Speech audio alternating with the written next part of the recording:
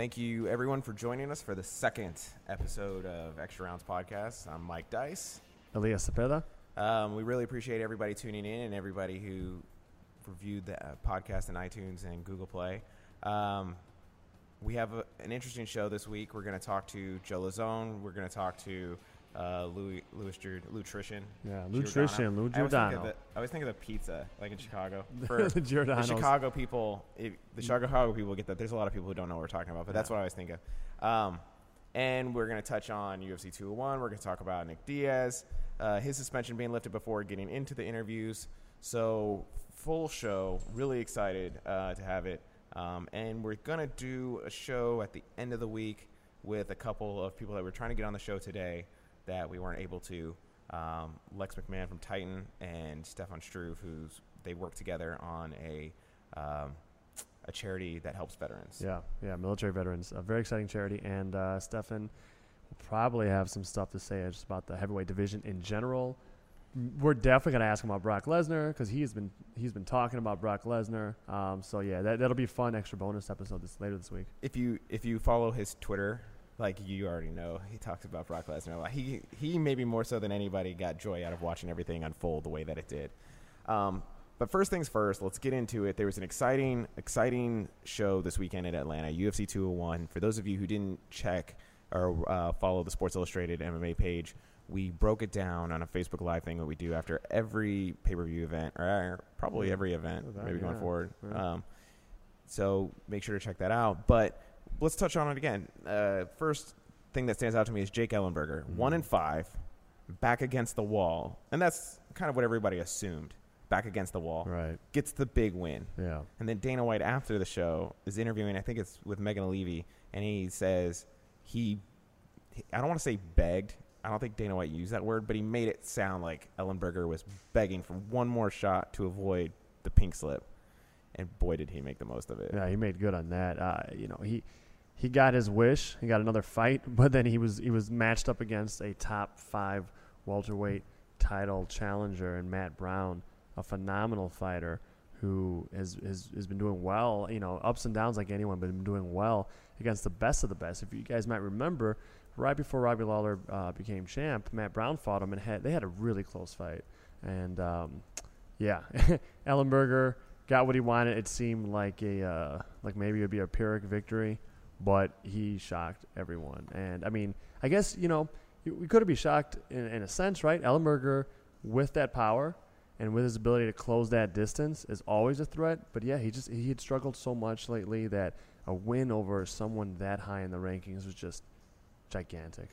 I don't think I expected him to win. Yeah. It's just kind of like I'm used to him losing lately. But what do you think made him win this time around? Was it that he was more aggressive in the cage, like he was really going after Brown, not trying to leave anything up to question? It's hard to say, right? Like I wasn't in his camp, and I know he's been touting before the fight. He was touting the work he'd been doing at King's MMA, and Jake was a guy that had a lot of his training had a real transient nature to it in recent years. He had a really good home, it seemed like, in Rain Training Center, Mark Munoz's gym, but then Mark closed that down when he retired, or shortly after he retired. And so Jake was bouncing around from gym to gym. I guess he would probably say that the work he's getting there, the instruction he's getting there, helped him, and I'm sure it did, right? They have great people there, and to have any type of consistency is always a good thing. But it's really impossible to tell. I think Jake Ellenberger, when he is 80, could get up off a rocking chair and be a threat, randomly in any given moment. He's just a heck of an athlete. He's got a lot of power and a lot of speed. And, I would love to have him on and ask him about that. But, I think it's one of those moments that could have happened at any given time with Jake Ellenberger. If he lets it go and he connects, you really can't. No one can really stand up to too many Jake Ellenberger shots to the chin ever. It seems like it could almost be a movie storyline. And I know that might be cliche to say because we're fans of the sport, so obviously everything to us is way more fascinating than maybe it is to the common person. But here's a guy who was a top contender for a long time. He's faded. He's on this horrible losing streak. He's about to get cut, begs for one more shot, and makes good on it. You know, maybe Hollywood would put him on the UFC 200 card because it'd be like It's true. a more storybook finish. Right. But I could, you know, it's the underdog story. Cinderella Man, Rocky, Rudy, like all that. Totally. You know, and we have to remember that most of these guys and girls, they're not the enormously rich athletes that we see in other sports a lot, like in big sports. So when we say a girl is fighting for their career, they really are. He doesn't have like some pension to fall back on. He doesn't have like probably, I'm guessing, not trying to insult Jake or anyone else. I don't probably have a few $1 million in the bank to fall back on. So this is a tough thing. You're facing the prospects of having to find a new profession, a new way to feed your family, and he's got a family when you're a young man but an old athlete. That's a stressful situation. And to be given an opportunity / like really tough bout and to make good on that is, I think anyone can. And when you put it in those terms, I think anyone can appreciate it, even if they're not huge fight fans. You know, fighting for your career, fighting to put food on the table. I think a lot of people can relate to that. Now, for the UFC, what do you do with him? Do you give him one more contract and see if he can do it again, or one more fight and see if he can do it again? Well, they better. You giving him like, okay, you won. Here's 3 more fights or 4, however long of a contract. Yeah, I think they should. They'll probably give him another like normal 3 or 4 fight contract. I mean, those aren't binding on the UFCs, and so they could always cut them. Like, there's no real security in those, so why not give him something? And in fact, they can lock him up at let's say he goes on a 3-fight or like a 2-fight winning streak after this, so he's got 3 fights total. If he's under contract, they could still, paying him whatever. Bargain they got price. they got a good bargain on him. So I would say the UFC should definitely give him a good contract, low raise, and they should also look to utilize him in another. He did great, but at some point he'll have to retire. And he's a really smart guy. He's a good-looking guy, and he has a good mind for the sport. They should try to find other opportunities for him when he's done as well, hopefully. So let's move on to the next fight. Rose Namajunas. Oh, man. Losing to Carolina. Fight of the night. Absolutely. Oh. I mean, another strawweight fight, another women's fight, and another night where it was the most entertaining and maybe evenly competitive fight. Like, the parity in women's MMA is maybe unparalleled in men's MMA. I think so. I think especially in these divisions that we're seeing in the UFC right now, bantamweight and at strawweight. Yeah, that was amazing. We were hoping to see, possibly the new number 1 contender emerge from this. And we did in Carolina getting that win. But we also, it was in a way that Rose really shouldn't have her status diminished at all. Because I felt like, and we were talking about this during the fights we were watching here, the first 2 rounds were really tough to score. I could see them going, it being 1 apiece after 2 rounds. I could see someone scoring it 2-0 for either fighter. Carolina really closed and sealed the deal with that with a knockdown in the 3rd round. So Rose fought awesome, and the first 2 rounds was really a story of range, right? I felt both women kicked the other's butt, depending on the range. So Rose was incredibly successful at length with long, straight punches. And then Carolina beat her up in the clinch really badly with those knees and those elbows. So both women look great. We have a new contender, but even the woman she beat, Rose, still should be considered a real top contender. Should still probably be like 1 or 2 fights away from another title shot. So, yeah, it was a great fight, really important, and just elevated the division even more. In professional wrestling, I'm a professional wrestling fan, sorry, but there's a way where finishes aren't clean. Mm-hmm. And what you do, obviously, because storyline and wrestler standings means a lot more in the world of professional wrestling than it does in MMA, because there's a storyline that they're trying to invest. So somebody like Brock Lesnar, that they're building up to be this invincible guy, they schedule, or the way that they have him get defeated is different than another person getting defeated. It's always with interference or something happens, so that way it doesn't hurt his stature. And that's kind of like what happened here with Rose. Like, she lost, but she didn't lose horribly, or she wasn't embarrassed. It was incredibly close. Like, she came out, I don't want to say unscathed, but, she's not going to drop out of the top 5 or anything like that. Yeah. But you said we were kind of hoping for a number 1 contender to emerge, and while a lot of people think that one did in Carolina, and Dana White alluded to the fact that he's strongly considering giving her the title shot, even though Joe Rogan went in the cage and said that she was getting it, that she basically, because she didn't win so decisively, she didn't really emerge, which I think is kind of a ridiculous argument, because if you look at the rankings, like who else is ahead of her? She just knocked off Rose. Right. Carla Esparza, Joanna's fought before. Unless they want to give another fight to Claudia, then yeah. Yeah, and Claudia's up there, and she just fought. He just likes to keep his options open. Dana likes to be the voice sometimes of the ignorant fan who wants to see someone's head blown off clean in the ring, and I think he doesn't do that because he's ignorant. I think he does that because he likes to. It's tough to make commitments in business ahead of time, right? You don't know what's going to happen. He probably likes to give himself the flexibility and the latitude to go any number of different directions depending on contract situations, depending on timing and injuries and all that type of stuff. So, he may have some convincing of Joanna to do. Maybe she doesn't want that fight right now. Maybe she does. I don't know. But yeah, I think that's a ridiculous argument. You don't have someone like throw a last second touchdown pass off of a game, off of what becomes a game-winning drive, or a last-second like three-pointer to win the game, and be like, well, maybe it was a title-clinching game. Like, well, they didn't really, they just barely won that, so they're not the champs, or they don't. Right. What are you talking about? Like, you move on if you win. Yeah, exactly. Period. No matter how decisive it was, but and the other thing is, I think when it comes to scheduling her, whether she gets the next title shot, is where do they do it? Like, sure, you would think. Like, first, when I started thinking about, when we were talking to you on UFC on Fox 20, and I was thinking about a matchup potentially with her and Carolina, it's like, man, to do that in Poland would be huge. And Dana White kind of alluded to that in his interview with Megan Levy. He's like, that's a fight that maybe I don't want to do in New York. I'd rather do in Poland. I'll and build I a market understand there. why. I mean, it'd be a huge fight.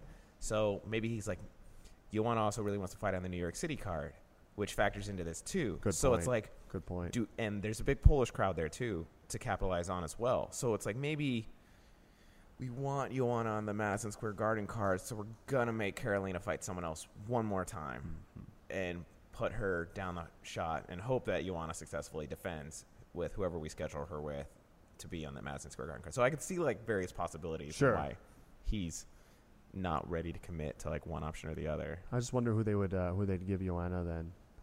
Tisha Torres. That's true. Sure. She's up there. I mean, she's great. Esparza, I think, has climbed back up in the rankings. Depending if you're one of those people who gives that any credence or not. Sure. But has she moved up without fighting? Really? I think so. That's hilarious. Because I think I was looking at it and I was like, why is Carla? I wouldn't doubt it. But I could be completely wrong too. I mean, that wouldn't surprise me. But no, I mean, yeah, healthy Carla Esparza is one of the best in the world. I also look at other people's rankings, like other websites and stuff. So that might not be the UFC I didn't realize rankings. there were other websites. Yeah. There's only one. It's fansided.com. And Sports Illustrated. Don't forget Sports Illustrated. There's two websites. But anyways, so then afterwards, someone's asking, I think it was John Morgan from MMA Junkie. He asked Schaller about the potential matchup between Carolina and Joanna, and he kind of reiterated everything Dana White said earlier when he was talking to Levy. It's a strong possibility, but we don't like to do this fight night, even though we as the media will always ask fight night, even though they tell us they'll never answer it. And sometimes they make fights in the back on fight night. They just don't want to have to do it. But he, stuck with the company line. Tuesday we meet, we talk. It's a strong possibility. And then Carolina went, I don't want to say full heel mode, but she just grabbed the mic, and Schaller looks over and he's like, I think Carolina wants to say something about this. And she's like, I think Joanna's scared. And I was just like, love it. Really? Joanna, the second most tenured champion in the UFC at the moment. She's got to do what she can. If she's thinking, hey, I just won the number one contenders fight, and they're trying to maybe take away this opportunity, I got to do something. Like you said, full heel mode. Got to pull it out. Got to get the fight that you've already earned. So good for her. I don't love non-deserving people being insulted. So I'm not saying, hey, I like that Joanna's being insulted, but good for you have to fight. Goad potential opponents into your. Yeah, apparently. I think this fight sells itself, but hey, she's trying to add a little extra to it. Well, it's like Nate Diaz and the Conor McGregor fight, and I don't know if you saw all this, but at UFC on Fox 17, whatever one was in Tampa right after 194 when he fought Michael Johnson, and of course he famously called out Conor McGregor in that expletive-laced rant that you didn't hear on Fox. You had to go to YouTube to hear the whole thing, but there was a clip of him in the back, and you can see him talking to his brother Nate.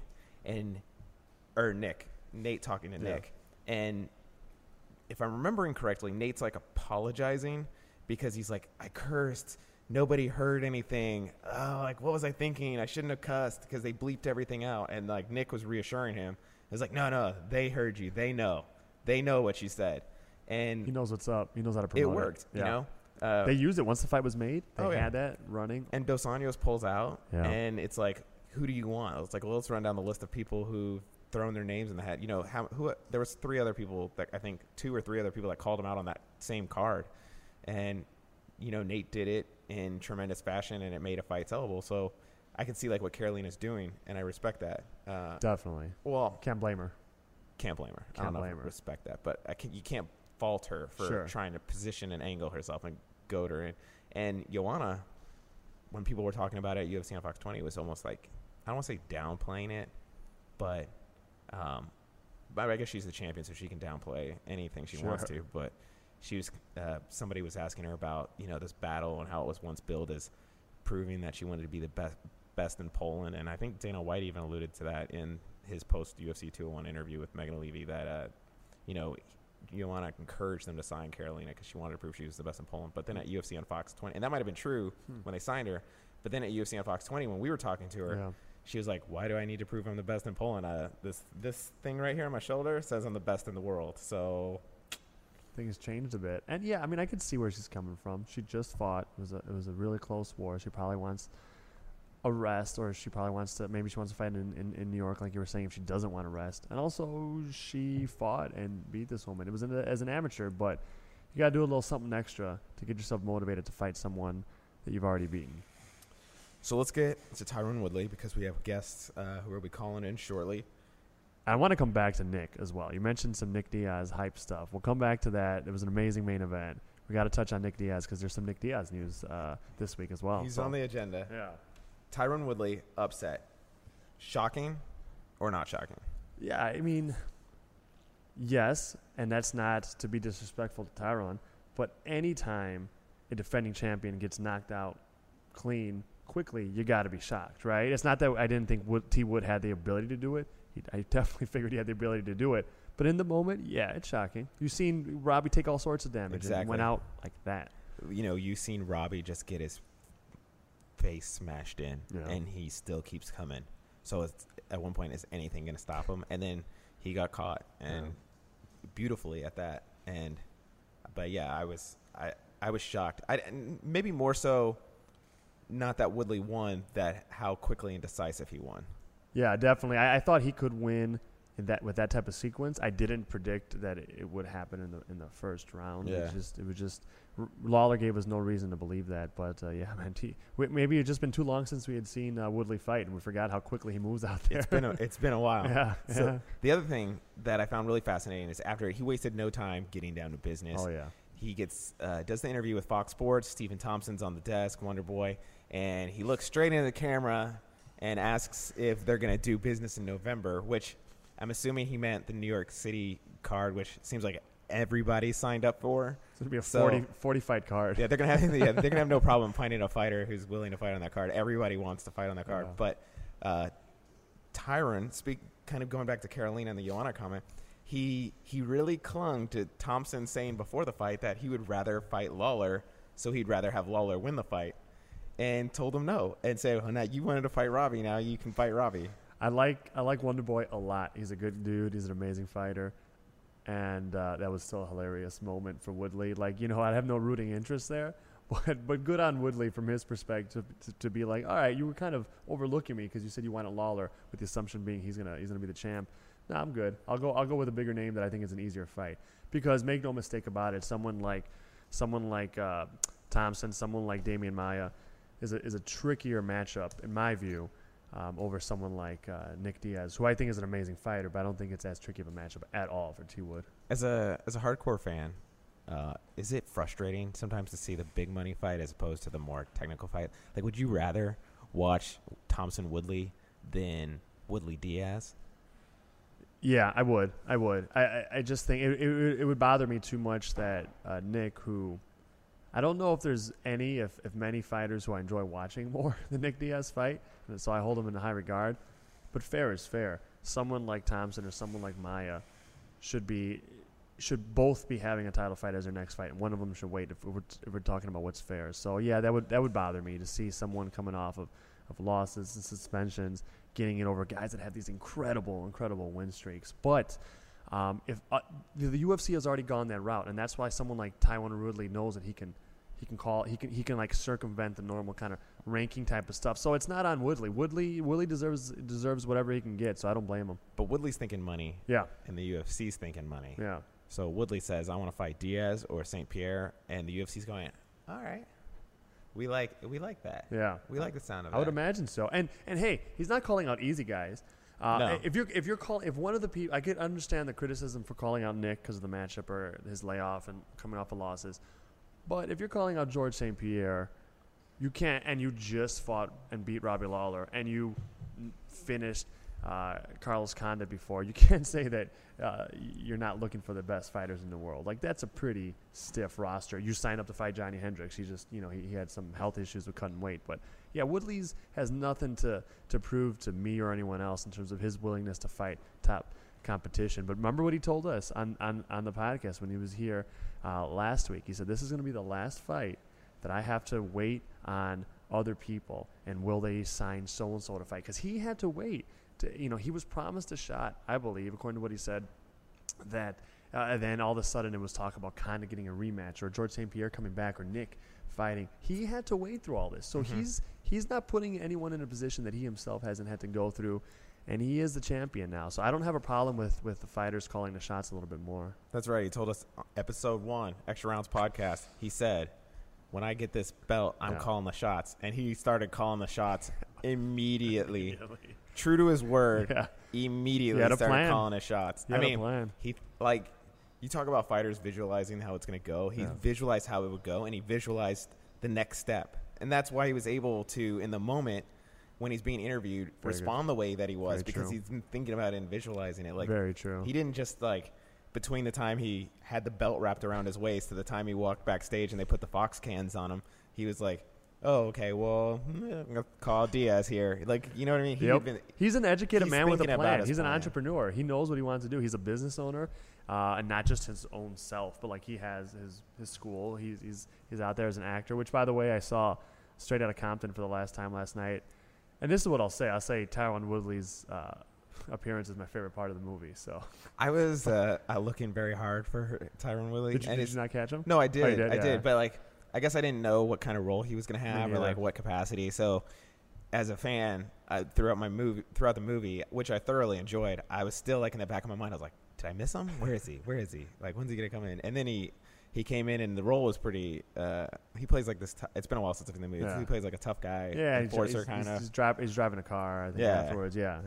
It was good. So I don't know if I had heard correctly. I don't know if I heard this correctly or not, but that he had scenes cut or something. So he had maybe speaking more in it, but it was just cut because there's final edits that are done. So I wonder if there's scenes out there with him doing a little bit more in there. But it was cool to see him in there. Yeah. So. Without further ado, let's get to the big topic of the day. August 1st, 2016. Forget these championship belts and all that. Yeah.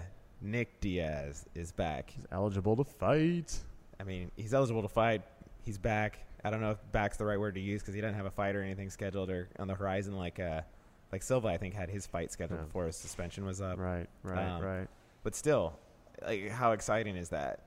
And think about the Diaz brothers have always been so popular and fan favorites amongst hardcore MMA fans, but to the mainstream crowd or the casual fan, maybe not so much. I don't have anything to support that, but you've seen Nate, he's been on Conan and Extra and all these other things that he was never on before since 196, and you wonder the other Diaz brother Nick is going to get some of that rub as well, and it could be really interesting to see what happens now. Absolutely. I mean, they never got the push from the UFC up until recently, but they always did good numbers. People would watch Nate on TV. Nick, when he finally got chances to headline cards, they did exceptionally well, and they sell the fights well.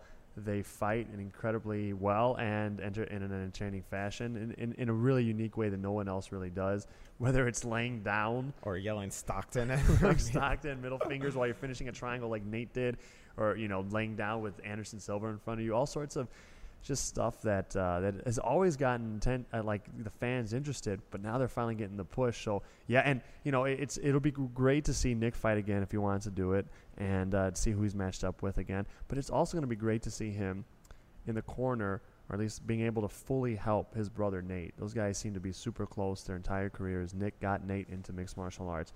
Like Nate has said, he dragged me to the gym with him. When it stopped going, had a day I didn't go, he yelled at me and dragged me back in there. They're so close. They're such a huge part of one another's training and preparation. And Nate didn't have all of that from Nick in his last fight when he fought Conor McGregor on short notice. Nick was under suspension, so he wasn't able to be in the back with Nate, warming him up, talking to him, going out there and cornering him as one of his coaches. And he was pretty upset about that. He talked a lot about that at the time. Nate didn't really mention how heavily it weighed on him, but I'm sure he's going to love having his brother there with him the entire time, emotionally, psychologically, and just in terms of tactics. It's going to be huge. So it's something that's big for Nick and whoever he fights, but it's also big for this fight we got coming up with Nate versus Conor too. Nick Diaz's shadow looms large in a number of different ways. And he wasn't there for Nate Diaz's return in December. Exactly. He fought Michael That's Johnson good. either. That's He a good wasn't point. there either. Those last two fights, yeah. So it'll be interesting to see. Now, anybody who's gone to those fights knows that Nick's there. He's just not there in the capacity that you would want someone that close to you to be there for you. You think about if your parents weren't able to come to anything that you were doing. It's that kind of, I guess, relationship. So it'll be really interesting to see. Now, potential fights. What do you do with Nick Diaz? If you're Dana White, Sean Shelby, Joe Silva, you're planning out things, what do you do with him? Who do you book him? When do you book him? Depending on the schedule, if Nick wants to fight pretty soon, if he wants to fight before Robbie Lawler wants to fight again, then there's some other options. Otherwise, if when Robbie wants to and can fight again matches up with when Nick wants to and can fight again, I think that rematch from 2004, which was a great fight, should be done. They're both coming off of losses, but they're both elite guys. That would be an amazing fight. Other than that, I think you either go you throw Nick in with another huge name, or throw him in a huge name or a title fight, as strange as that may seem, right off the bat, or you just give him someone that's maybe in the top 20, top 30 that he can kind of showcase himself and let him carry like an FS1 card, let him carry a Fox card. Or maybe if pay-per-view is in need of a real name. I think Nick Diaz is on the level where he can carry a pay-per-view. So basically, I say you give Nick whatever he wants, because he's going to bring you a type of look and promotion that no one else really can, and he could do good business for them. Diaz Lawler, too, would be awesome, right? Like, spectacular. Yeah. Take my money right now. Woodley is interesting. I mean, I don't want to say I wouldn't watch it or look forward to it, but I think it's interesting. But the Diaz Lawler, that's really compelling to me. I think that one really sticks out as something that could be really exciting and get fans really excited. Totally. And would do well. I think people would be fascinated to see that. And it doesn't like step over anyone unfairly either, like a title shot would or something like that. And then if he beats Robbie, now we're talking. Yeah, absolutely. Nobody could say don't give this dude the title shot. Totally. So. And if he loses, well, he lost to a guy who's just lost his second fight in 10 fights back with the UFC. And the 2 losses he has were title fights. So, I think it wouldn't hurt his standing to go back to, like, the pro wrestling stuff we were talking about, like with pros or whatever. I don't think it would hurt his standing at all. I agree. That would be really fascinating to see. I just am excited to have another Diaz in full force roaming around the UFC. Like, Absolutely. They're back with a vengeance. Yeah, it's a more exciting place when those guys are roaming. Yeah, and you never know where they're going to show up. It's pretty awesome from a purist martial arts standpoint. They're really great technicians, and then from an entertainment standpoint, they're ridiculously entertaining. Oh, incredibly so. All the things you listed off before, the laying down on the mat, the backing up against the cage, the middle fingers, the yelling, it's just. One Diaz fighting every few months isn't enough. Not at all. I'm hoping there's like a cousin somewhere that they've been training and hasn't fought in secret for 10 years. We need to find that guy. Somebody, maybe he's like considerably younger. Like maybe he's 18 and we don't know about him. He's just been waiting in the wings. And Let's do it. That would Billy Diaz, Efrain Diaz, if you're out there, wherever you are, let's go. We'll make you famous, man. Well, we're getting ready to bring on our first guest, Joe Lauzon. Let's see if we can get him on the phone. So, Joe, you're fighting again really quickly. Do you believe in summer vacation?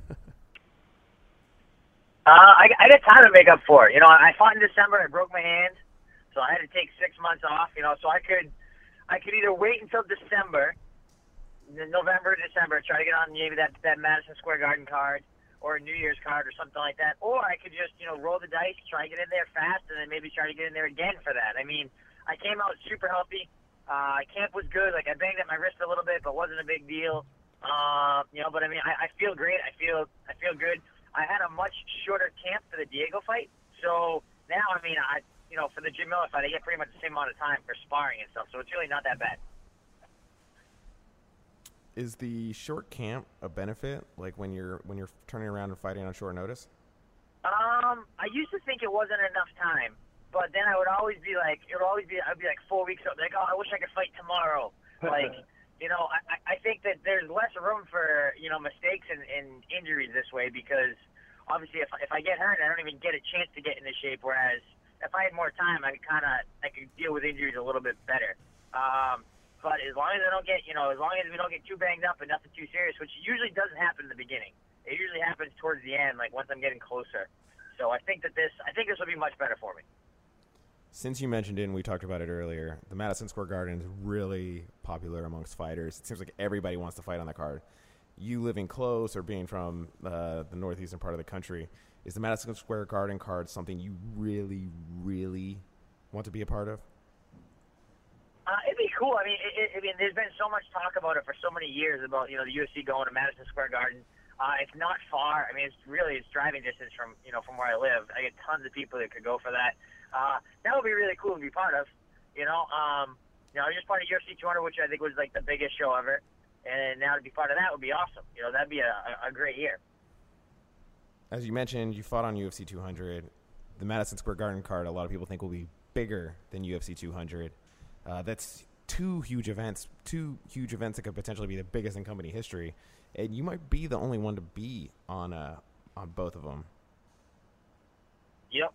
So I mean, we'll see how it all shakes out. I'm not, now that I know I'm fighting Jim Miller in Vancouver, I'm not worried about that at all. Like, that's like the least of my worries, it's the least of my issues. But after 200, I was definitely thinking about it. But we'll see. If this fight goes well like the last fight did, maybe, we'll try and pull a cowboy. We'll just keep it going. Fight every 2 months. Well, going back to UFC 200, huge event, tons of fans in town. The International Fight Week, people from all over the world, 2 cards leading into it, new arena, stacked card, Brock Lesnar. There's a lot of craziness. What was it like as a fighter to be a part of a huge event like that and all the craziness? It was really cool. It was kind of nice because I was definitely the little fish in the big pond for that show. I think on most cards, I think I would be much higher up the card. But I was like third fight of the night. I was all excited. Like before the fight happened. I don't really fanboy out about people, but I always try to I always like seeing what other people are doing. Like I really enjoy seeing how other people warm up and get loose and how they get ready for fights and watch them hit mitts and all that other stuff. And like at media work, you really don't get to see that. It's only in the back room on fight night or in the gym on a normal basis that you get to see that. And for me, it's always just kind of cool to kind of see how other people are getting ready. And it was cool to kind of fanboy out just a little bit. Once my fight was over, just like watching people warm up and seeing what they like to do, and because I mean that's what it matters. That's when they got to be super sharp. They got to be dialed in. It's cool to watch that. So it's funny that you say fanboy. You're backstage. You're walking around, seeing people warm up. What stood out from you, or what stood out to you from that, from surveying? Gomi really stood out to me because, so I fought Gomi last summer, and we were, like, terrified of Gomi. He's got crazy power in his hands. Like, he knocks people out. And he just did, I don't know if it's a Japanese thing, but he just did, like, the strangest warm-up. I mean, it worked for him, but he just did, like, a lot of, like, stretching, and, like, he was doing, crouched down and, like, on both heels and, like, kicking his legs out and catching himself. He's just doing a lot of, like, weird stuff that I'm just not used to seeing. That was the main stuff that stood out to me. He was really the only person I got to watch because he was the one that fought before me, and then after that I wasn't really in the locker room too much. But everyone does stuff different. I remember I fought at I think it was UFC 136. When I fought Melvin Gillard, and Chael Sonnen was in the back room, and I'm watching him do like this crazy spin kick over and over and over, and then working on an arm triangle choke. Those are the only two things he did the entire back room. Just like did those two moves like 8,000 times. And then I went there, and then he freaking went up the spinning back kick, and then he hit the arm triangle choke and finished. It was just, it's just weird watching people warm up because like sometimes you watch him, and you're like, there is not a chance he's gonna do that, and then they do it, or it works. It's fun. So Joe, did you get a chance after your fight, after you fought and beat Diego Sanchez at UFC 200? Did you get to go and watch the rest of the card in the arena with your family? Yep. So it was kind of nice. Like sometimes the UFC gives us like really good seats. It's like right down close to the front. Sometimes they give us seats that are kind of far away. And like I never really understood why they were like really good sometimes and why they were really bad sometimes. And I figured out for this card that they were right by the elevator. There was an elevator right there, so they weren't the best seats. They were good seats, but they weren't the best seats. But it was awesome because I got to go right at the elevator, and literally the seats were right there, like back row, like. It was kind of nice. I got to watch, pretty much the whole entire main card, which was cool.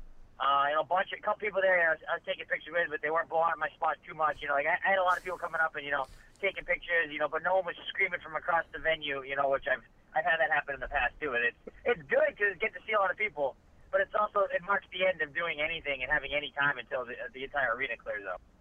I can imagine. I remember that actually reminds me, Joe, of the time you told me. I think it was a UFC event in Jersey. You weren't fighting on it, but a few years ago, you took your now wife, Katie, to it to go watch. And it sounded like you guys weren't seated by the elevator in this one because Katie ended up being. I'll let you tell the story if you remember which one I'm talking about. But she ended up being really shocked by discovering that UFC fighters can have some pretty ardent fans. Yeah, like she'd been to a couple of my fights before, but. It was always like when she goes to fights, like at night that I'm fighting, so I'm kind of away from all the people. Like it's serious. It's all serious. It's all business. It's getting escorted. It's not really being around fans. But we went to a UFC in New Jersey, and we got there like after a couple fights started. So we got to our seats, no problem. Didn't really get stopped that bad. It was okay. And I put my hoodie on, put my hood up, and freaking just went. And but then after the main event got over, trying to get out of there, it was like I got swarmed by people for like 45 minutes. Like I could not move. Like she's trying to get to me, and just like a swarm of people. And then luckily a couple of my friends showed up, and they kind of got her and kind of dragged me through the crowd, kicking and screaming. But she had like a mental breakdown afterwards because she had no idea that it was like that. She's like, "You're gonna replace me? I'm so easily replaced. This is not what I expected." Like she was so upset. I'm like, I've never had someone so upset for having people like me. But it all worked out. Basically, all of New Jersey was like your wingman for that night. Yeah, it worked out. It was pretty good. So that was in July, UFC 200, your last fight. Not that awesome story, but your last fight was in July. Now you're fighting August 27th in Vancouver against Jim Miller, who you fought about 4 years ago. How soon after UFC 200, Joe, did they offer you the rematch with Jim Miller? So Pokemon Go came out the week I was up in Vegas. So I was playing Pokemon Go, like we're like driving around Vegas, doing whatever, and like my coaches, I felt like they were getting a little bit concerned because I'm like I have like this big fight, a big deal, UFC 200, all this other stuff. And I have my nose in my computer, my phone the entire time. And they're all like, "Hey, you're gonna fight, right?" And I'm like, "Yeah." And I'm freaking catching Pokemon and doing all this other stuff. So after the fight, I was pumped because everything went great. I don't have to worry about it. So I'm out playing Pokemon Go. I'm driving around. I'm parking. I'm going out to parks late at night, freaking sitting there catching Pokemon. And so it was so I fought on Saturday. So Friday night, I'm out catching Pokemon, and Joe Silva texts me. And he's like, how healthy are you right now? And I'm like, I'm pretty good. I'm like, I haven't trained yet. I plan to train Tuesday or so, but I feel good. I wasn't banged up from camp. I wasn't banged up from the fight. I feel good. He's like, okay. He's like, I'm kind of desperate. I could definitely use you on the Vancouver card.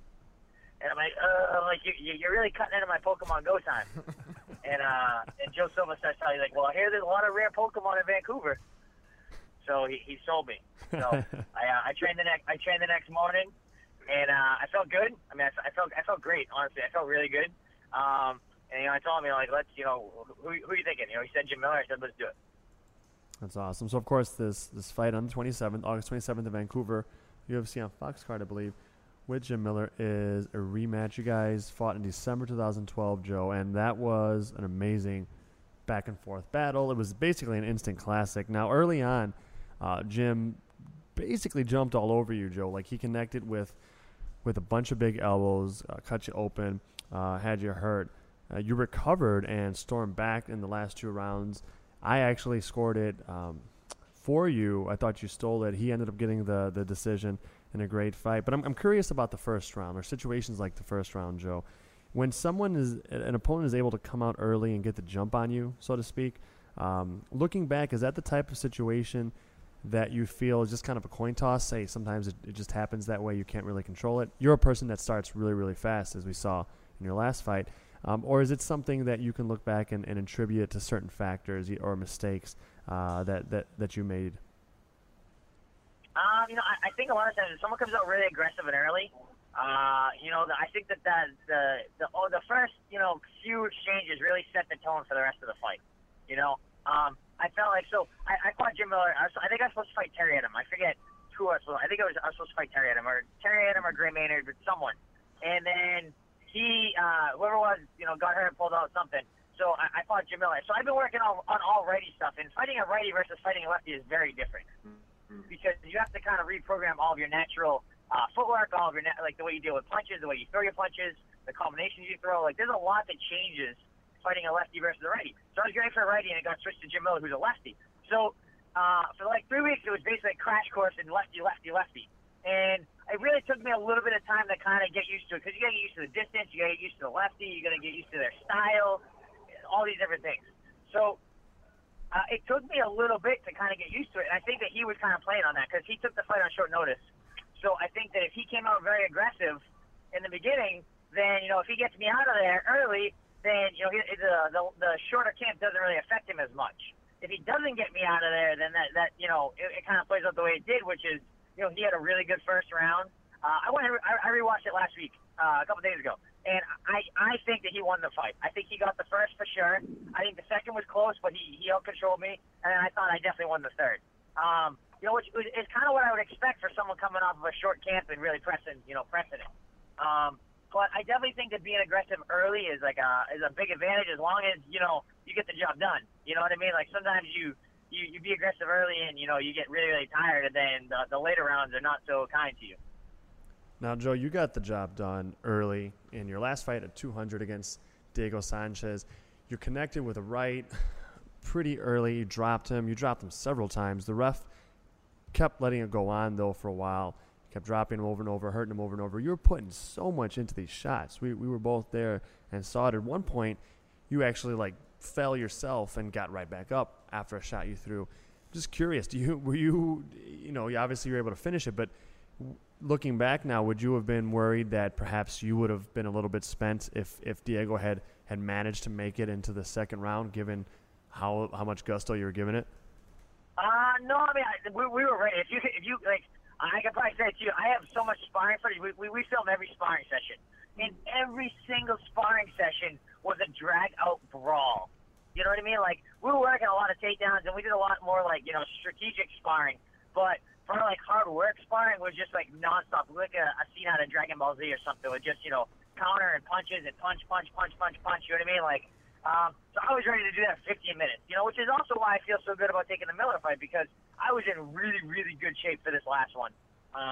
So I think it's easy to kind of keep the ball rolling and keep it going. If I was not in the best shape or if I had an injury or something like that, I probably wouldn't have hopped in such an early fight.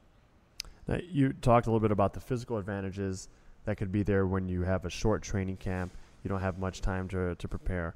Are there also mental or psychological ones, specifically meaning there's a lot of pressure that goes on inside the head when you have let's say a nice extended camp where you're able to give yourself all you need to peak, but also day in and day out for week after week, sometimes month after month, you go to bed thinking about and wake up thinking about this person who's training to hurt you.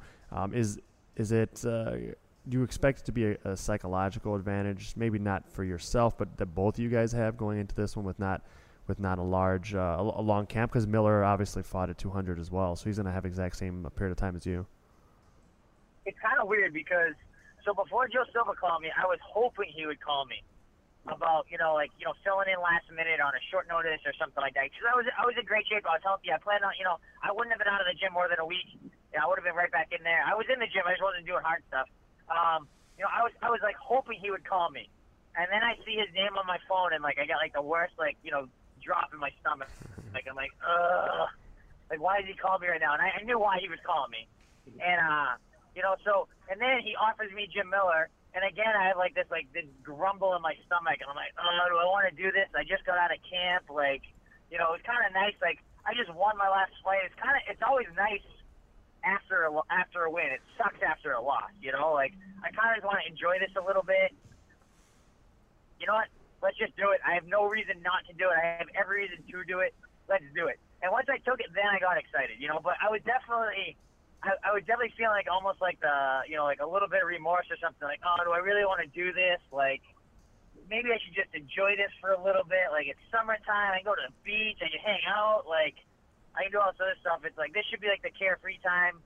My wife Katie's always like, you're so happy after a win. You're a different person. After a loss, you're kind of miserable. But after a win, you're so happy. She's like, I like this. And then, 6 days later, I tell her, hey, we're going to do another fight in 3 weeks. And more importantly, this is going to eat into your Pokemon Go time. Can you? So let's get back to that. Can you credit Pokemon Go for keeping you shape in between fights? I mean, it's going to sound bad, but I can honestly say that it was like the week after my fight. But I went walking around a park for 2 hours so I dropped my son off at he had a toddler play group on Thursday mornings. So I dropped him off at 9 o'clock, and I went and just walked laps around this park for 2 hours.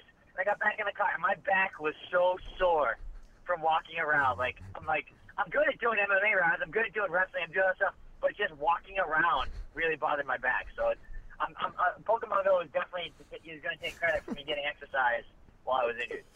And we've talked about this, but is it difficult to go through the rigors of a training camp and then turn around and do it right again without giving your body the proper rest or whatever? Well, this is the first time I've ever done it like this. So I don't know. I'll tell you in a month. But I don't think it's that tough. I mean, I really enjoy training. I'm in the regardless. Some guys get out of the gym for months. I'm always in the gym. 4 or 5 days a week minimum, regardless. Whether I fight or not, I'm always working on getting better. I'm always, you know what I mean. Not every workout has to make you puke and hate life and just be miserable. But I'm always in the gym. My last camp, I was in really good cardio shape, but we almost did less work than more. I feel like sometimes in the past, I've trained too hard that I wasn't I wasn't peaking 100%. Whereas I was in good shape, but I was ready to grind. Whereas this fight, I felt like I was in really good shape. I felt that I was really sharp. So I mean, we'll see. I mean, I really enjoyed having a little bit less sparring from my last fight. But we're gonna do the same thing this. We'll see how it works out. If it works out great, I'll never go back. If it works out bad, maybe we'll think about it a little more. And Joe, you mentioned never really being out of the gym. And for those that don't know, you own and run your own gym, Lauzon MMA in Massachusetts, outside of Boston. In fact, you guys are opening up a second gym. I know that you mentioned that in July. Now you're very hands-on. I've actually gotten a chance to train there with you guys quite a bit. In fact, I was there in the last week of one of your training camps last year, and you were still teaching classes, which is really cool because there might be other gyms out there that might have a fighter name license to them. But if you go to Lauzon MMA, you're going to get taught more than likely by Joe Lauzon, in addition to a really good staff. So you're involved in this community that you've helped create. It's a very familiar atmosphere. What is the vibe there right now? You're coming off this huge, amazing win, and now you're heading into another fight. It's a busy summer at Lauzon MMA. Yeah, I mean, it's super high. Everyone's excited. Everyone's pumped about it. It's cool too because I always say whenever I do interviews, I always say I never say, oh, I did this or I did. I always say we did this, or you know what I mean. And that's because that's the way I think about it. It's 100% like a team effort. It's me, it's my coaches, my training partners.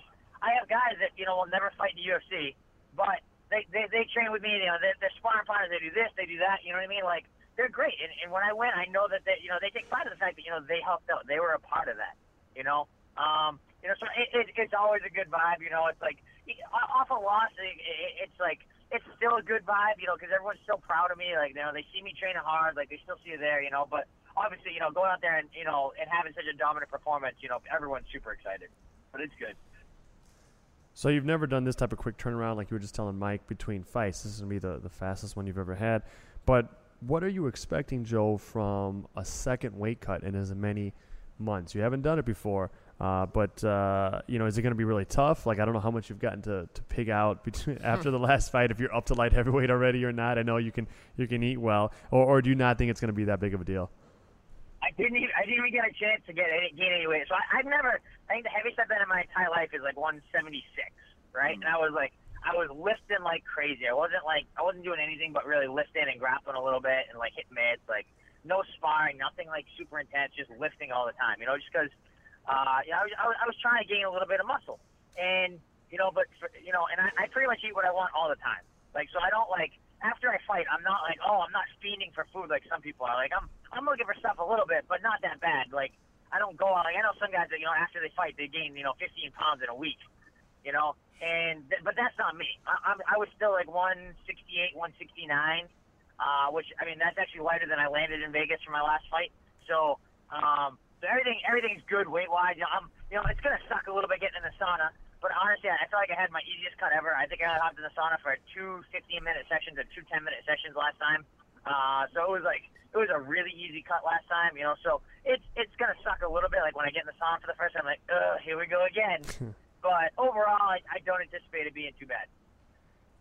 Now, how have you changed, you feel, Joe, since the last fight, the last time you fought Jim Miller?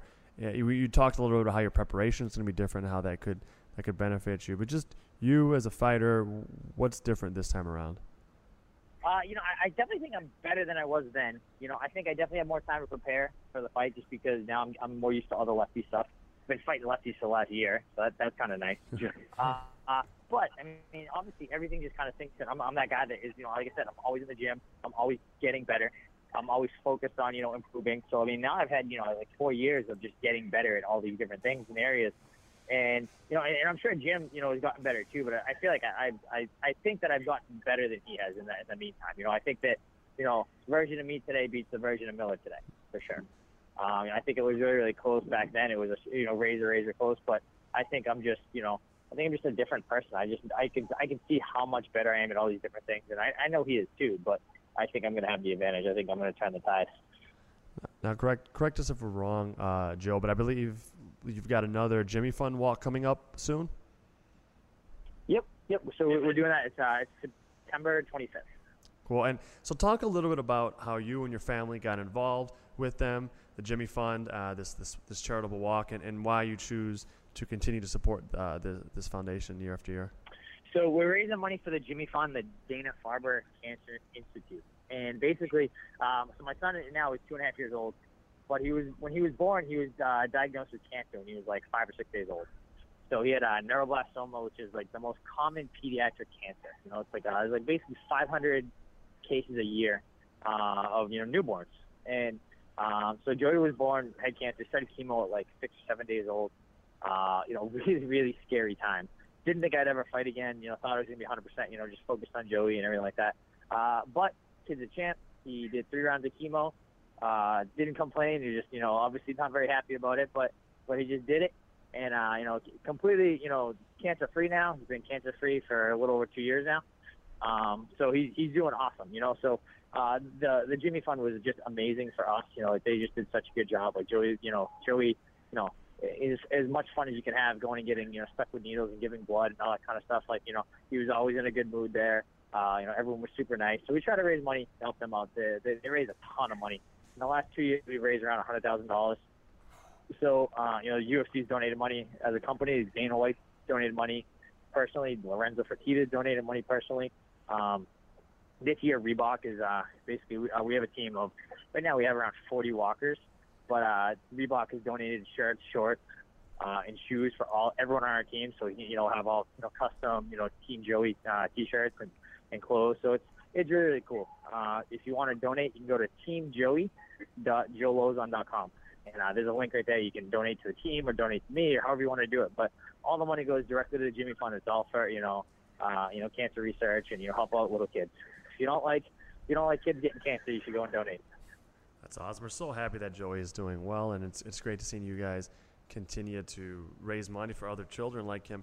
And obviously, we can't wait for this fight, August 27th, UFC on Fox, a rematch against Jim Miller.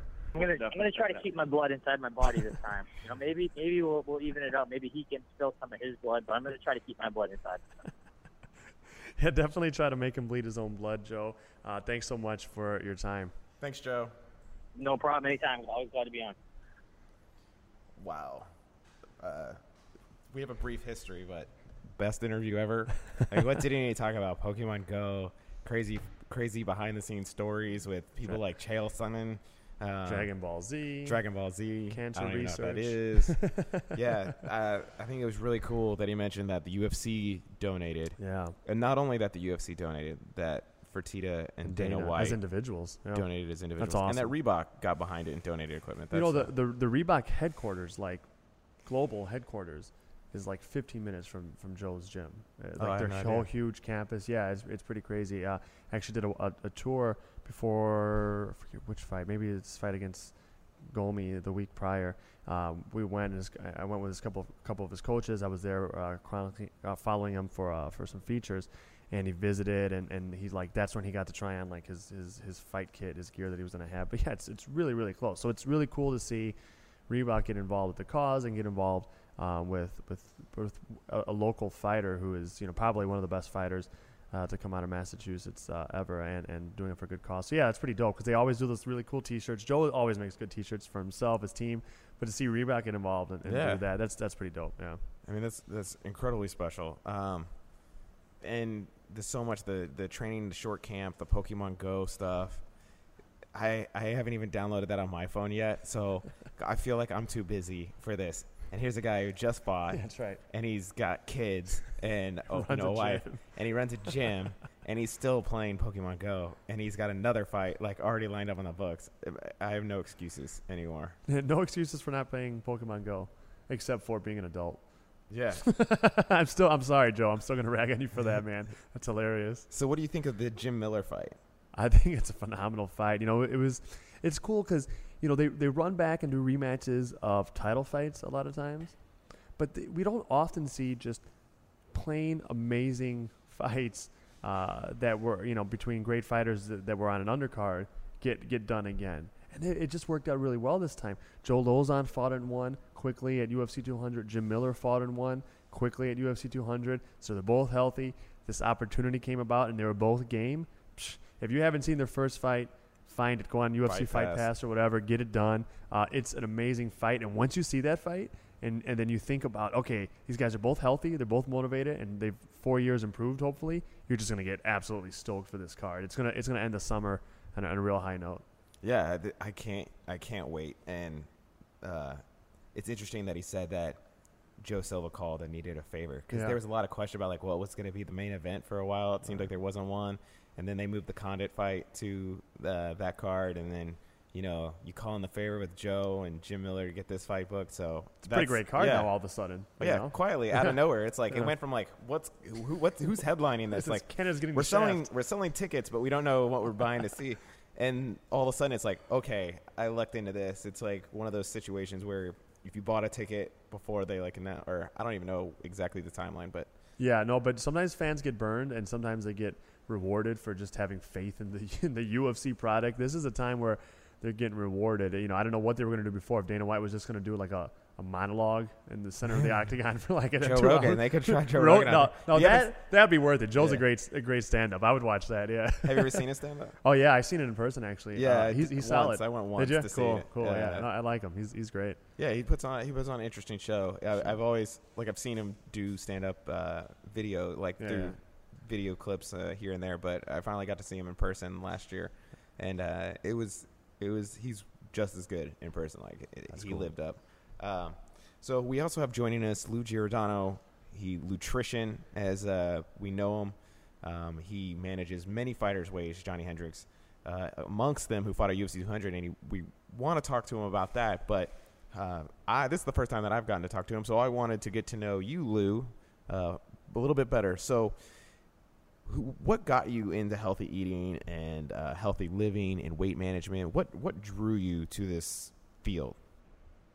Well, it's kind of a double question in the sense. What got me into the health and fitness industry over 16 years ago was I come from a very heavy family, and I was tall and thin, so it didn't make sense to me as a child.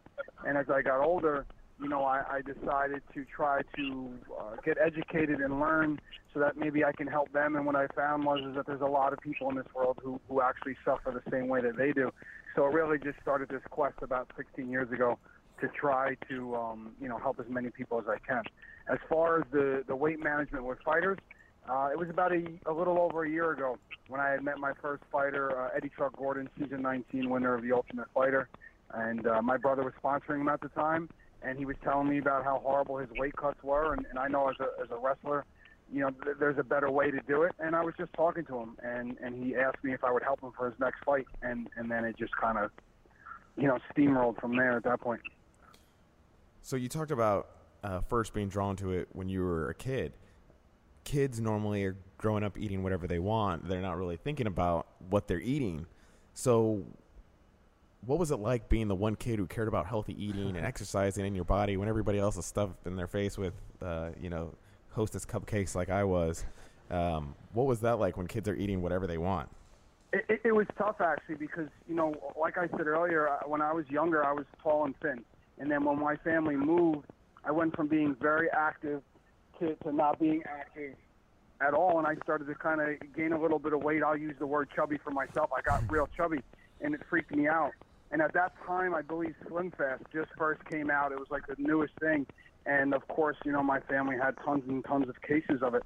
And in 7th grade, I started sneaking Slim Fast for lunch. I would have a shake for breakfast and Slim Fast for lunch, and all the kids at my table would look at me weird. They're all eating whatever they want, and here I am just drinking a 6 or 8 ounce shake. So it was definitely challenging, but I knew the bigger picture was to just ultimately try to be as healthy as I can be and kind of not listen to what other people were saying. So when you begin working with fighters, you talked about Eddie Chuck Gordon and you're jumping into it. Was it something that you were able to jump right into? Did it take some time to learn what works for MMA fighters? Did it take some experimenting? What was that like? You know what? It's a little bit of both. I've been a certified weight management specialist for a number of years now, and like I said, I've been in the health and fitness industry for 16 years. So I've been managing people's weight for close to 16 years, and I've worked with professional bodybuilders where they have to diet down and be a specific weight to get on stage and compete, in that sense. And I've helped, wrestlers, nothing on obviously as big of a scale as the UFC, but I understand the body, I understand how it works, and I understand how to manipulate it in a good way. And when I first sat down with Eddie a little over a year ago, I just tweaked what he was eating, and his weight just came off. There really was no hardcore protocol, and it kind of, set a light bulb off, because I kind of thought that the guys, at least in the UFC, the sport has evolved so much that weight cutting would evolve too, and it's the one thing still to this day that is yet to evolve. They're still cutting weight the way that we did it, back in the 90s for wrestling, which was kind of scary to me. As someone who has firsthand experience working with fighters trying to cut weight, you have a unique perspective. What is your opinion on the weight class structure in MMA as it stands right now? I think that I'd like to see more weight classes for 2 reasons. I'd like to make it a little bit easier on the guys and girls to make weight. And also there are so many talented fighters out there that having more weight classes would just mean more opportunities for guys and girls to get more fights, which as a fan, as I am, it would be exciting to see that as well. So I think it's a win-win to just add more weight classes. So I think from flyweight to light heavyweight that a weight class every 10 pounds makes a lot of sense. I don't like the 15-pound jumps. Do you think a weight class every 10 pounds is the right way to go? I like that. I think that would be great. Absolutely.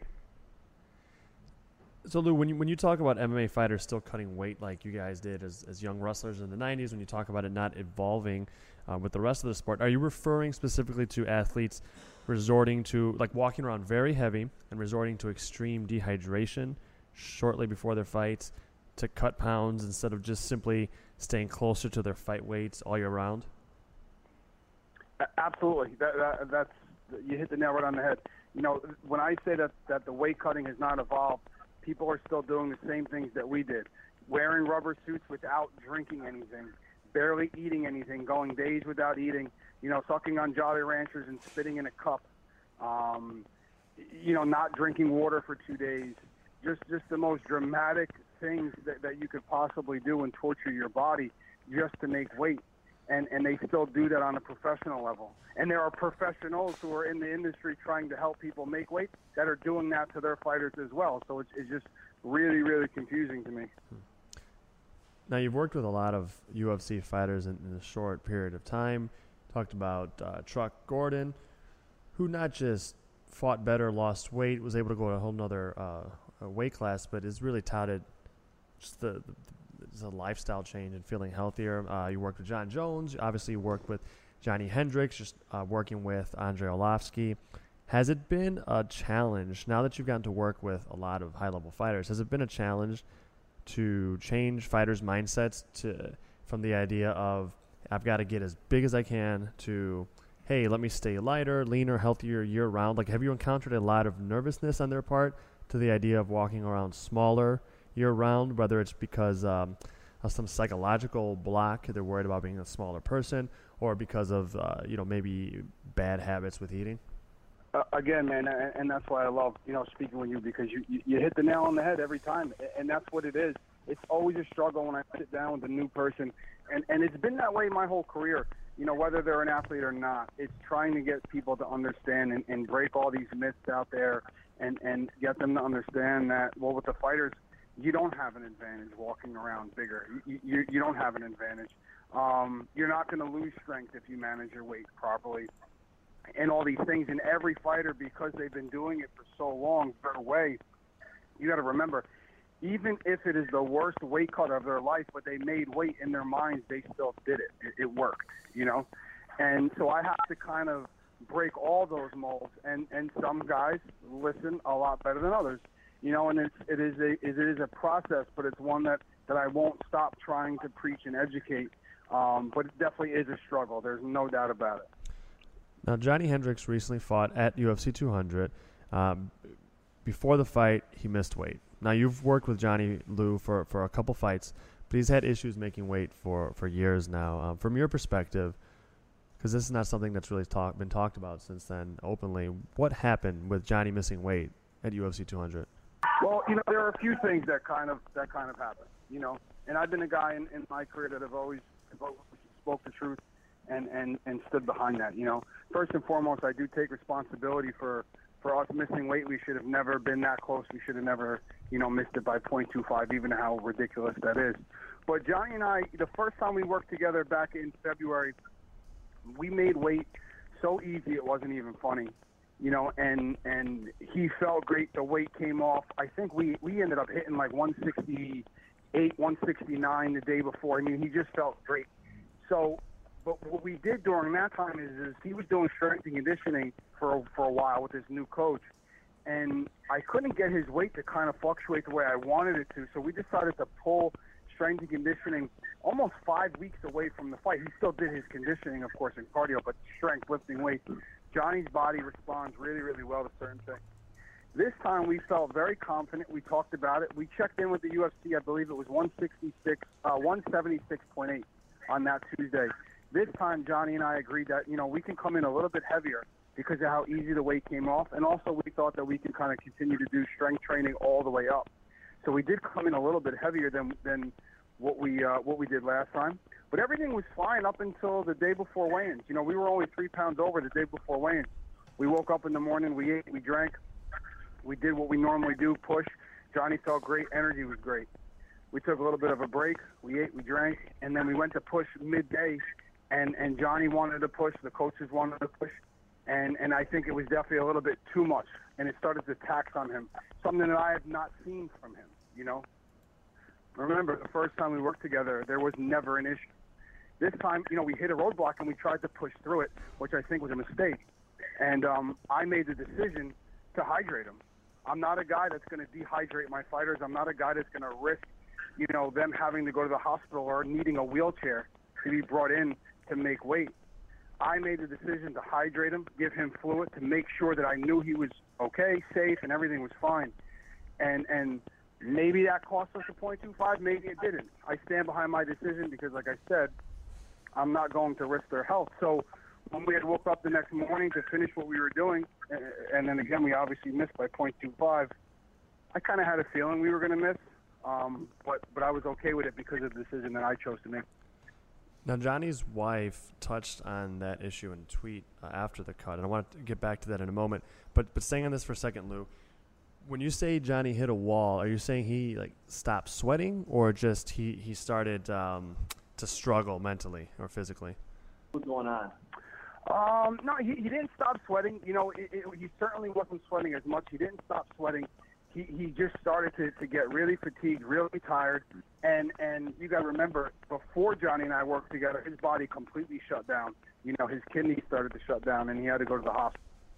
So there's a lot of mental things that are playing there as well.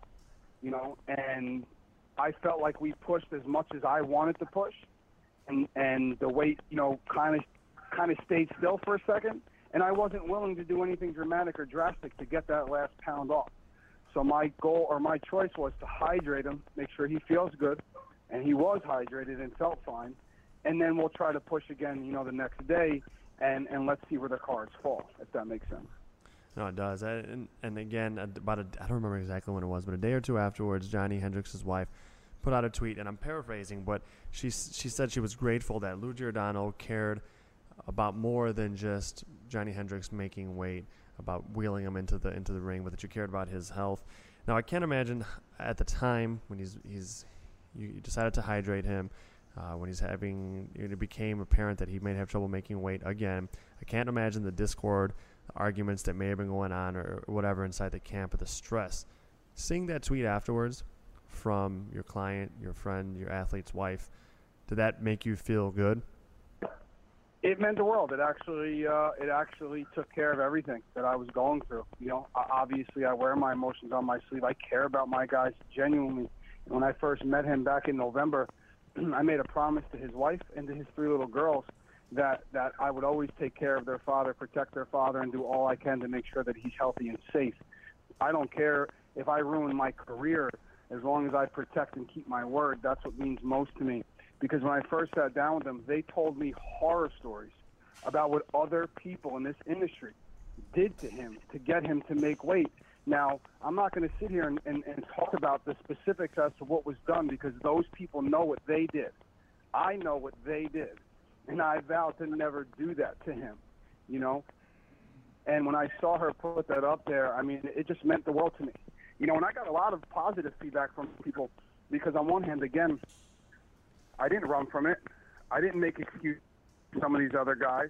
I didn't blame Johnny, calling him lazy, saying that he likes to eat too much. I manned up to it. I take full responsibility. And Johnny and I had a great conversation, have many great conversations. We're staying at 70, and we're going to continue to make 70.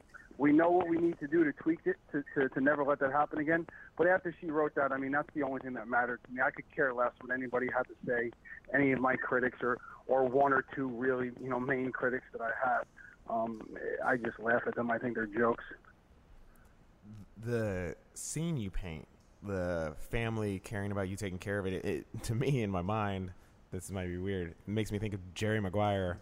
He's got this special relationship with Rod Tidwell and his family and his wife, and she calls him on the phone when he's injured, and then he's fine, and he scored this huge touchdown, and he got this contract, and they're hugging at the end in the media scrum. And I think it's Troy Aikman in the movie. It's talking to his agent, and he's like, why don't we have a relationship like that? So that's kind of what I picture in my mind. Do other fighters see the relationship that you have, and that you cared for him and you made a decision for him, not for the result? And do they come to you and want to work with you because of it? I've definitely, like I said, got a lot of positive feedback. Some of the people that I'm currently working with, Jose Shorty Torres, who's got a fight coming up for the interim belt, he put out a statement the very next day, thanking me for who I am and what I do, and how he would never trust anybody else with his weight. I had texted Andre Arlovsky I think the night of the fight, asking him, hey, obviously everybody knew what happened. We missed weight. Johnny lost the fight and all those things. I had asked him, are you still going to work with me? And he got very mad at me. Are you kidding me? Why would you ask me that? Of course. So I take pride in the relationships that I have with my athletes. And I can guarantee you that nobody else who does what I do can say the same thing. And that's what's most important to me. And my athletes and my clients know that. So, again, it's one of those things that I pride myself on, and it just makes me feel good to hear from them like that, Now, Lou, Andrei Arlovski has a fight coming up real soon. Are you going to be with him in Germany where it's taking place for the fight, or are you just kind of consulting remotely? No, I'm leaving this Sunday. I actually got a flight at 5 a.m. going out to Albuquerque for a few weeks. And then I'll come home for a little bit, and then I'll go out to Germany with him. To me, that's a really interesting and cool situation because Arlovski is a heavyweight, and a heavyweight who doesn't have to, quote-unquote, cut weight to make the 265-pound limit. What does he tell you the value of your coaching is for him? Because he's not, quote-unquote, cutting weight. It's our relationship, It's the genuineness, and it's he knows that I genuinely care about him and will do everything I can to make sure that he is as healthy as I possibly can make him. And he was very happy with, I'm not making this up, I'm not saying this is coming from him, that he was very happy with what I was able to do for the last fight and is excited, with continuing to work together. And the relationship that him and I had, I looked at him weeks after working together, and I said, listen, as long as we're working together, I will not work with another heavyweight. I'm not that guy, man. I'm not trying to build this business and just, rotate fighters. I want to build true, genuine relationships, and I think that's why the guys stay with me that I have, that continue to stay with me, and that's one of the things with Andre. He felt great. We're going to make some changes and some tweaks. He's going to look even better physically coming into this next fight, and I'm just really excited for it. That's pretty interesting, a thing for fighters to hear, I feel. Here's a fighter, Arlovski, who doesn't have to cut weight, but he's showing that, hey, you can care about what you eat just because of the way it may make you feel and help you perform. It's not always just about getting down to an arbitrary weight. So Arlovski is still investing in this because there's a value he realizes to just being healthy if you're a professional athlete. Absolutely, because again, what I bring to the table, and you could listen to any of Johnny Hendricks' interviews of us working together. What I do is I don't put these guys on diets. When I had met Andre, he was already kind of following a protocol of something else, and had extensive blood work done, and based off of all that, this was the best diet for him, and he wasn't happy. He wasn't feeling good. Okay, so just because a textbook tells you that this is what you need to do doesn't mean that you're actually going to like it and enjoy it. So what I try to do is teach these guys that you can eat certain foods, you can enjoy certain things, because I want to protect your longevity. You can't call it a lifestyle change if I'm making you eat things that you don't enjoy.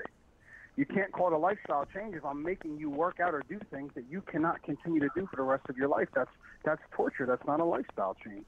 It's an unrealistic thing. So I'm trying to teach them, how to be realistic in an unrealistic environment, if that makes sense. Lou, where can fans find more information about you? Where can they follow you and all that? You can go to my Instagram. It's Lutrition. Twitter is @Lou_Trition. Facebook's Lutrition. And I have a website, lutrition.net. I do customized meal plans for, the stay-at-home moms, the hardworking people, and then also the professional athletes. That's lutrition.net. I also own a supplement company. All my supplements are clean, guaranteed potency, NASF certified, which means that all my sports stuff is all, legit. And that's Nutrition, N-U-E, nutrition.com. Well, thank you, Lou, for talking to us. Thank you so much for joining the podcast and shedding some light on the whole UFC 200 situation. Really, really fascinating stuff. Thank you so much for being a part of the show. Thank you very much, brother. I really appreciate it. And same to you, man. Best of luck with everything that you're doing. You're unbelievable. Nothing but respect. So that was a enlightening interview. Sure it was. I feel like we could talk to him for like hours more just about health and weight management. And we should definitely have him on again because there's a lot of stuff with weight cutting going on that's changing with the rules and all that. But we're weird, so like we could talk to him for an hour Good. or longer. People don't want to. Well, it's cool because there's always something that's going to come up. Like this time, it was Johnny Hendricks, right? Well, there's going to be other people struggling with weight or situations. So, yeah, he's a great guy to talk to. I've gotten to talk to him a bit over the last year, and in a short period of time, he's had a lot of success with some high-level fighters. And I like his approach to it. And he's not the only one, but there's very few, and they're emerging now, of these weight cut experts that are really emphasizing, hey guys, I know that your whole life, especially if you're like a wrestler, you've been thinking, I've got to walk around as big as I can so that I can be the bigger person or not be that much smaller person. And they're changing it. I said, listen, you guys are performance athletes, right? Being big and bulky won't count for anything if your muscles will just crap out on you in the fight, and if you feel like garbage. I like that approach. They're people like Lou Giordano are encouraging their athletes to get healthier, and they're going to be lighter all year round. They're going to have to dehydrate themselves less, if at all, and I think they're going to perform better, and they're going to tax their body a lot less. I mean, people do real damage with this weight cutting, which is just basically like controlled death spiral via dehydration, right? Like, we're going to stop this at this point, but you're kind of killing yourself with it. It hurts your kidneys. And there was, I feel so bad I can't remember the name, but just the other year, there was a UFC fighter, a young guy in his 20s, I believe, who had a winning record, who retired because he went during a physical. Basically, a doctor revealed to him after some tests, like, hey, you've got like one working kidney left. And he was a wrestler. He had been dehydrating himself to make weight since he was a child, and so he had the kidneys of like an unhealthy 80-year-old or something like that. Man. It does real damage. So I like this approach. I like talking to people like Lord Giordano because they're not all about just getting that person like a piece of meat into the ring and weight via any method. Let's be healthy all year round. I like that. Well, the thinking outside the box is what's going to move the sport forward, and this weight cutting has become a huge issue, and I feel like it's finally being addressed in the right way. Yeah. Not only from people like Lou Giordano, who's coming on and changing the way that people are cutting weight or managing weight, as he likes to phrase it, but also the UFC and the athletic commissions are doing stuff about it. The earlier weigh-ins seem to be really popular and seem to be something that the fighters are really fond of. Yeah. So there's approaches coming from both sides to try and rectify this problem, and what he's doing with the weight cutting, as opposed to weight cutting, managing weight, just makes so much sense. And to think about it, he hasn't even been doing it that long, at least with fighters. He's obviously been managing weight, like he told us, professional bodybuilders or whatever. That's just something I wasn't aware of. But with fighters, has it been a little over a year? Yeah, probably. Like 192? Or maybe not even. Like, isn't 192 was when he first reached out to Hendricks or something? Yeah, Hendricks reached out to him, I believe. But before that, he'd worked with Eddie Gordon. But, it's been only about a year. It hasn't been that long. But he's making a big impact, and leading, even though Johnny Hendricks missed weight by like a quarter of a pound. Right. And that was very enlightening to hear him say that.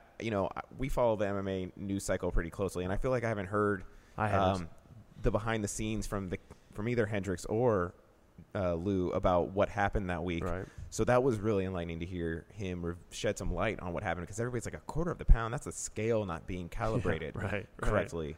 Right. Was it a mistake? Did you weigh in on the other scale and it said you were the one that they checked themselves on or whatever? That one, were you on point? That one, and you thought you were good and you came in? It's a quarter of a pound. And you almost never hear when they do weigh-ins at the UFC that they do quarter of a pound. Usually they do half-pound intervals. So that was interesting, but it's just it's incredibly fascinating to me. It really is, and I love this approach. There's others. TJ Dillashaw's weight management coaches that he works with at Perfecting Athletes, they have a very similar approach. They've also worked with Chris Weidman, so I like that some high-level guys and girls are getting some good advice in that regard. I'm sure there's other very knowledgeable people out there as well, but we got to do something to just have stop people from dropping 15% of their weight in water the day before they have to go out there and perform. That's nasty. Well, where my mind was going before my thought process dropped off just then is that you saw pictures of Johnny Hendricks before UFC 200. He looked great. He looked great. Yeah, I mean, they entered the week, what, you said 176? And they had That's the nothing. That's nothing. He would show up, like, the reports would be like, he'd be like close to 20 pounds over on Tuesday when you get there. That's nothing. So they were managing it well. Yeah. I mean, they well. put themselves in good position. Right. It certainly seems that way. But it's refreshing to hear that somebody would say, you know, I want to hydrate you for your health. I don't want to like shocking push you over the edge to make the weight. Shouldn't be shocking, but it was shocking to me. Yeah. Guys, and including Johnny Hendricks in the past, have been virtually wheeled out there to weigh in. That's very atypical. It's a ruthless, winning is it most important type of world in sports generally. So to hear that, pretty interesting. The other thing that he said that really stuck out to me was when you were talking about Arlovsky, and when you asked him about a heavyweight, bringing him on to cut weight, like, you know, they don't need weight management specialists, but it was interesting to hear him shed light on why Arlovsky wants to work with him, and it makes complete sense. Yeah. You know, you're an athlete, you have to put in the right fuel to train, to keep yourself energy. You know, it's like back because the Olympics is coming up, and think of this example, like Michael Phelps eats X amount of calories a day because he burned so many swimming. Right. Like, he just needs to consume so much to keep his body fueled. And so that made sense. But the other thing was that he wouldn't work with another heavyweight. That stood out as well. These are some really those things are remarkable, right? Hydrating someone when they're that close to weight, instead of saying, no, we got to make you have you make weight no matter what, and then committing to one person per weight division. That's amazing, because Lou Giordano's at the point where people are calling him to be clients. I wouldn't be surprised at all if other heavyweights want to work with him, if other welterweights want to work with him. And for him to make that kind of commitment, that is exceptional. That's not seen everywhere, even in that industry, in that position. I joked about the Jerry Maguire thing before. And then it's like, no, this is real. And then he's like, I'm in this genuinely for relationships, and I won't work with somebody who fights in the same weight class as somebody that I'm working with. And it's like, oh, well, that's really taking it to another level. It really is. So fascinating stuff, incredible journey. And the big topic, anytime some stuff with Hendricks comes up, is he going to stay at 170? Right. And he said yes. Yeah, he said, like, we're working together still. I didn't know if they were or not after this. Yeah, fair, right? I mean, that's a fair assumption or question to have. Yeah, absolutely. You know, guys switch coaches all the time, and then B, no, we're staying at 170. So yeah, those are some big news items in the Johnny Hendricks welterweight title contender picture. And I think that also bears credence to the fact that he's not sitting here saying it was my decision and I'm owning it and taking responsibility and I was trying to make the right decision for the athlete. Mm-hmm. That there's actual weight to what he's saying because Hendricks is sticking by him. Exactly. That does, you know, it at least speaks to the relationship they have. And you know, I wasn't there. I don't know the ins and outs. It was good to get his perspective, but certainly if that's the way it went down, it's good to see an athlete. Athletes can be fickle sometimes, with coaches especially. It's good to see an athlete stick with someone for the right reasons, or develop some trust beyond like superficial results, so to speak. So yeah, I hope it goes well for them. I hope it goes well for Johnny Hendricks. He's a great fighter, and when he's at his best, can still be at the top of the division. So yeah, I hope I've seen him fight when he had some trouble with weight cuts. He looked like death. I'm glad, if nothing else, it seems like he's living a more healthy life. Well, I've seen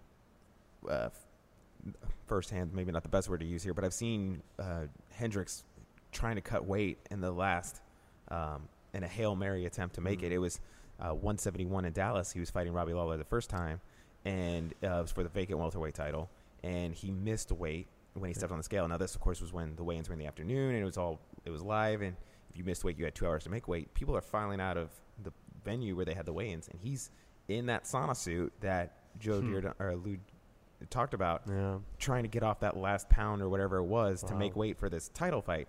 So, you know, I've seen that happen, but him coming in with 176 pounds seems like easy money, which means what he's doing is working, and it's working for him. And speaking of, like, he brought up the rubber suits, you know, to cut weight. We saw a fighter recently give another fighter that at weigh-ins. I don't remember which fighter it was or what event it was, but that stuck out recently. Yeah, no, it's still very common, hitting the sauna or the steam room after you haven't had water or food in a while, and having sweats, and then tucking your socks in, and then having a sweat, like plastics that they call them, you know, on. Yeah, that's scary stuff, man. Now, you've done it, and you've done a post on it. I've always wanted to put myself through it just to have a better understanding of it. I played team sports growing up, but like I always wanted to put myself through it. So did I. Yeah. Well, like I always didn't want to do it, and then I finally tried. Yeah, like a little baby cut. So I've never. I'm a fat boy at heart and in my head, and so even though I fight, we all are. Yeah, that's right. Even though I fight at an amateur level in MMA, I've never actually cut weight. Now I've like gotten on nutrition plans and dropped weight from where I started at the beginning of a camp, but I never cut weight because I didn't want to do that. So I fought people that were sometimes bigger than me and all that, but I just didn't think it was worth it at low amateur level. I didn't think it would make that much of a difference, and I don't think it has. Long story short, I've never cut weight, not even for jiu-jitsu tournaments or anything like that.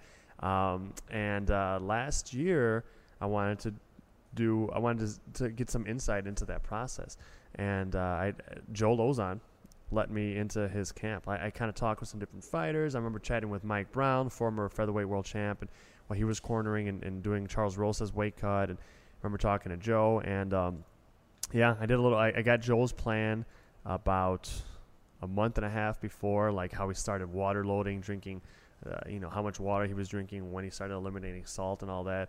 I tried to do that. I failed, and it's funny because we think about restriction with weight cutting. The first thing that I failed at with this weight cut experience was drinking enough water before, like a month before, loading enough. They want to like create this like flushing effect in their body so that if they're really, really loaded up with water, when they eliminate sodium from their diet a week or so before and they start cutting back on water the week of, their body just through urination starts flushing it out and they lose a lot of water weight. I failed in getting enough water in, and then when we were out there, like I couldn't stick to the week of diet that he was doing, the restriction in food, and Joe's not a big cutter, right? Like he talked about how much he usually drops. He's not a big cutter, and that was still very hard. So he dropped, you'd have to see the article that I did, but I don't remember exactly, but he dropped around like under 15 pounds, but he's a lot smaller than me. I dropped 10 pounds in 24 hours, and I did that without even like restricting completely water or food. And I felt not awesome. Like I went to bed after the first day of cutting because you split into two, and the idea of most of these guys and girls is they don't drink water that night, and it's amazing. Like it's hard to sleep if you're even just a little thirsty. I'm this first world spoiled type of person. I don't realize that. So yeah, it was a crazy experience. Even little baby cut, just 10 pounds of water weight in 24 hours. I feel lightheaded. I don't feel good. I feel grumpy. These guys and girls have been doing it for a lot longer. It's pretty remarkable. It got at least through a tiny bit of experiencing and like the little small percentage of what he does that I did, and then just observing was pretty remarkable. And for those interested in Elias's amateur career, you need to check out this interview he did with Submission Radio about CM Punk. Google it. There's stories out there. Well, always listen to Submission Radio. Those boys are great. The Aussies are awesome. But yeah, they've had both of us on, and one time they tried to get me to fight with CM Punk before CM Punk had a and there were blog post stuff about it. Yeah, people covered it. I like Phil Brooks. I met him once at Rufus Sport last year. It was like his first week, I think, of training there. He was a real cool dude, so I have nothing against him. But you fight people if they give you a fight, So it was I mean, if you're gonna throw money at me, yeah, like as long as unqualified people are getting signed to the UFC, why not me? I'll take that check. No, but I wish him the best. He's taking on a really tough fight. We're gonna be talking a lot more about that, I know, in coming weeks. And he's got some guts, and he's a hardworking dude from everything I hear, and he's a Chicagoan that lives like really close to us. Yeah. So Phil Brooks, I know I just called you unqualified to fight in UFC. So, but I think he's a tough dude. He's a good guy, and I wish him the best. But yeah, no, they try to give me that fight. They try to get their 10% management points to give me that fight. We'll have to do when we are the next time we're at an event and the Submission Radio guys are there. We'll have to. Oh yeah, those guys are we'll awesome. Have to do like a 0.5 episode or something. Yeah. No. Maybe like a merging combo. We should do like a merged like logo or something. But yeah, no. Phil Brooks got a much harder fight than fighting me. By the way. Yeah, Mickey Gall. Mickey Gall's a real dude. We'll be there for that fight. Yeah, that's gonna be good in Cleveland. Mickey Gall's a guy that I think would be in the UFC like in 4 or 5 fights anyway. He's a big welterweight, strong kid. It's gonna be crazy. So that pretty much wraps up our show. Incredible guests. Yeah. I want to remind you one more time to look for an extra episode coming on Friday. Lex McMahon of Titan Fighting, UFC heavyweight Stefan Struve. We're going to be talking about their charity and what they're doing, their work with veterans. Really looking forward to talking to that. It's an incredibly important topic to the both of us, and we, I have veterans in my family, so it means a lot. But thank you everybody for tuning in and listening. Great stuff, Giordano. Joe, it was incredible. Make sure to subscribe to the podcast on iTunes, Google Play, whichever kind of phone you have. I'm assuming everybody has an iPhone because that's what I have, and it seems like I don't know anybody who has an Android. I got my first one recently, and I'm still figuring out how to use it. But I love it. I love it. But anyways, make sure to subscribe. Also, the TuneIn app, you can listen to it on there. Thank you, everyone, so much. We'll look forward to seeing you Friday and then again next Monday.